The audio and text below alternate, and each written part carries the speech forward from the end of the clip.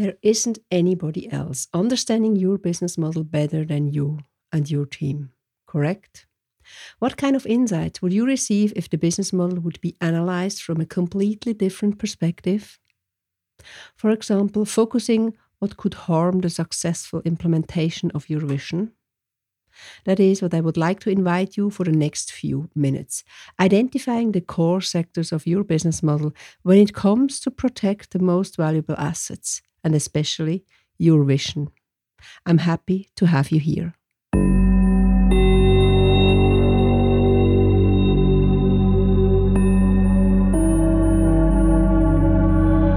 Corporate integrity, fraud, non-compliance, and cybersecurity. Would you like to understand the root causes, detect threats, and take measurements to protect the most precious assets? As a leader, you need to be prepared and stay actionable in the event of an incident. Sonia Sterneman talks in her podcast, The Human Factor, Corporate Integrity Matters, to leaders and entrepreneurs who want to have impact, foster corporate integrity, and act as role models. As an international expert for corporate governance and integrity, entrepreneur, and independent board member, she knows the challenges. Let her inspire you.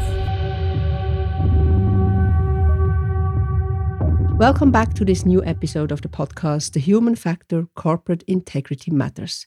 You might be a non-executive board member, part of the management team, an integrity enthusiast, a corporate integrity counsel, or on your way there. I'm your mentor and sparring partner when it comes to corporate integrity with impact. Founder of Corporate Integrity Concepts and the Corporate Integrity Academy, with the vision to protect and secure assets, reputation, and actionability. Yours and the one of your organization. Why? Because corporate integrity matters to all of us. And now let's talk about the 9 core sectors of a business model we need to have on focus when it comes to our duty of protecting the vision in a successful way. At the end, we all want to reach the same. The vision and goals for our organizations we have responsibilities for. And that is very important for me, to protect our world for the future generations. Bringing in a new perspective when it comes to challenging the business model is key in our work as non-executive board members, as well as in the management team. Thus, before the risks are materialized. Afterwards, when the investigators are doing their job, the business model is one of the most important sources during the fact-finding process. Never forget that. But do not let us start with the worst case of the materialized incidents. We all want to avoid it for the sake of our goals. Not all responsibles are aware of and sensitized, and that is a fact we must consider in our different roles. The less sensitization, the higher the probability of not understanding the inherent risk of a business model. And it's not uncommon. Therefore, I am convinced that a deep understanding of the business model with its inherent risk is key for everybody taking his or her role of responsibility seriously. This specific topic comes directly from the front.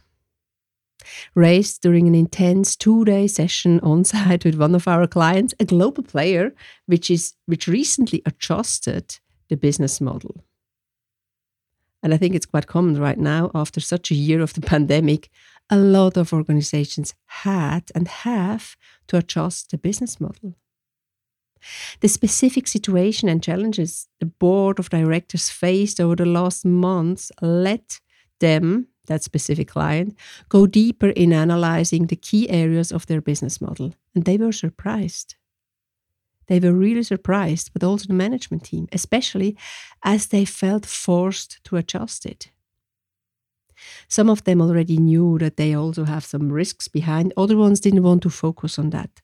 For the ones already listening to our podcast over the last few episodes, you know that we are a big supporter of adapting to the new situations and promoting, coaching and supporting that skill set in a wider perspective, because I'm so convinced that adaptability is key and what helps us also to thrive in the future.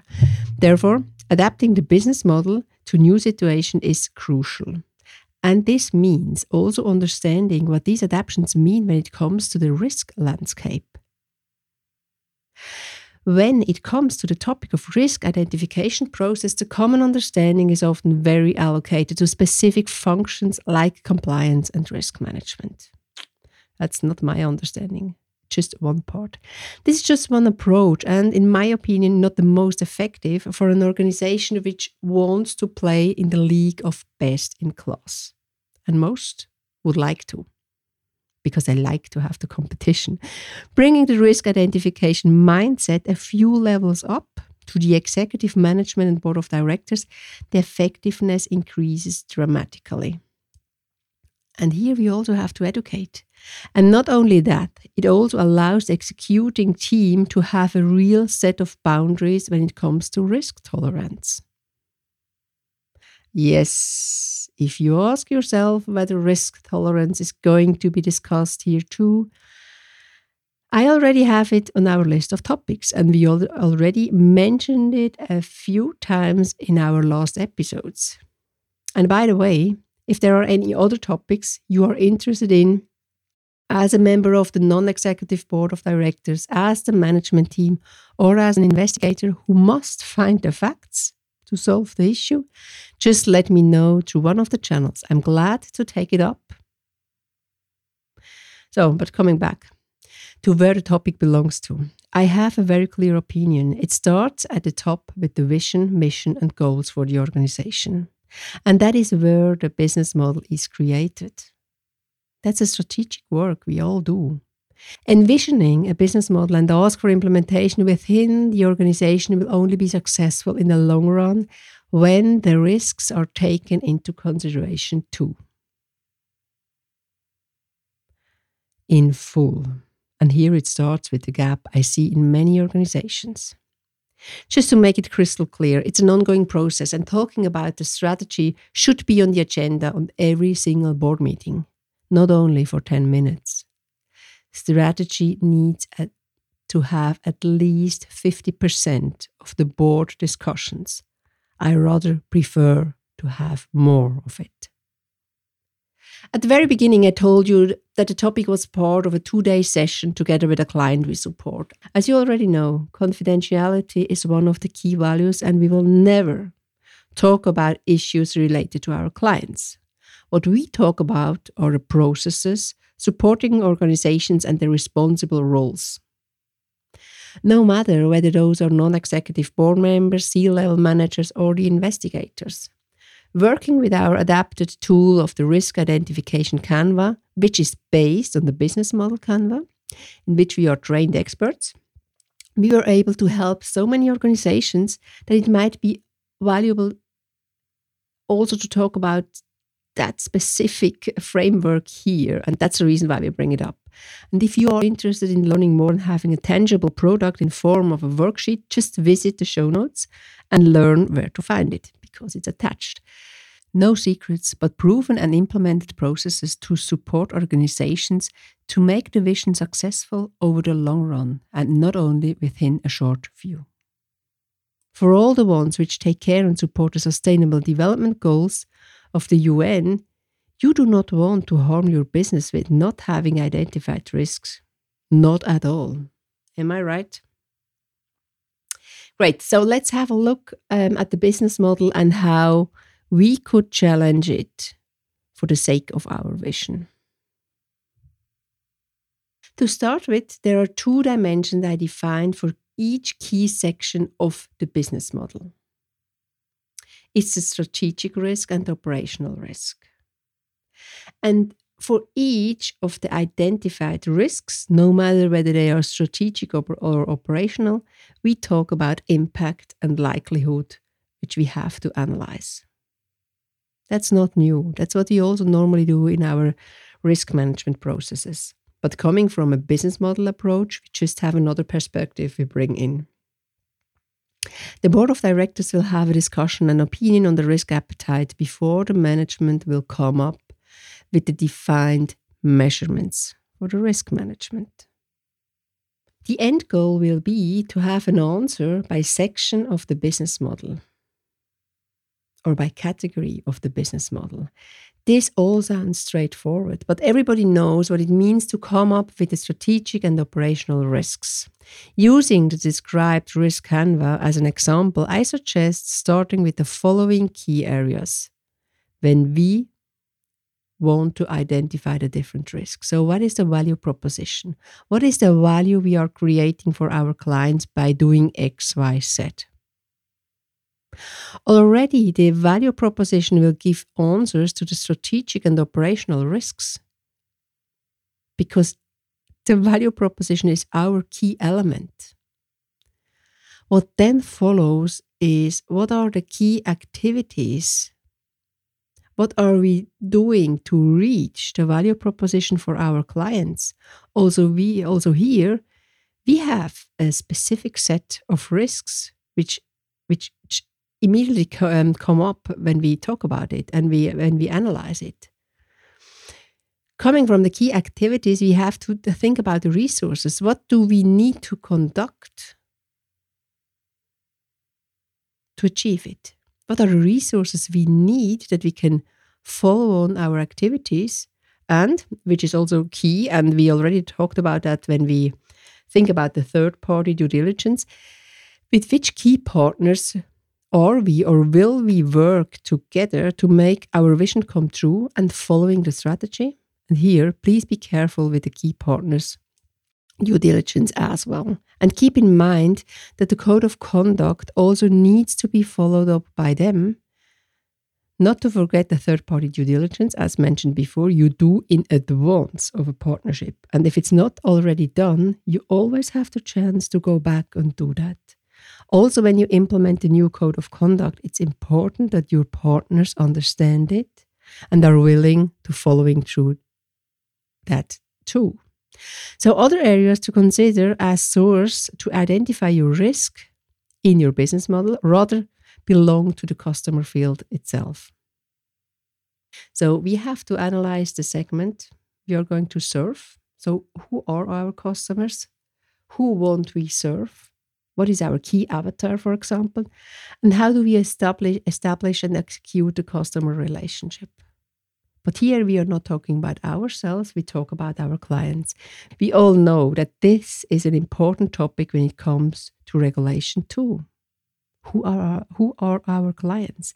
In our world, which operates in the cyber territory as well as in the offline world, also your organization will be active on different channels.